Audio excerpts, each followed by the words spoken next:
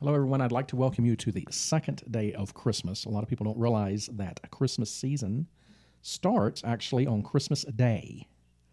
And the famed 12 days of Christmas go from Christmas Day until Epiphany in January. And we are in the midst of Christmas, even though most people think that Christmas ends on Christmas Day and they're yanking down the Christmas decorations. We have someone from New Orleans who's going to give us another perspective. Well, in New Orleans, many people are aware that it is the 12 days of Christmas. One, because they're looking forward to the upcoming Mardi Gras season, which starts at the Feast of the Epiphany, which is January 6th.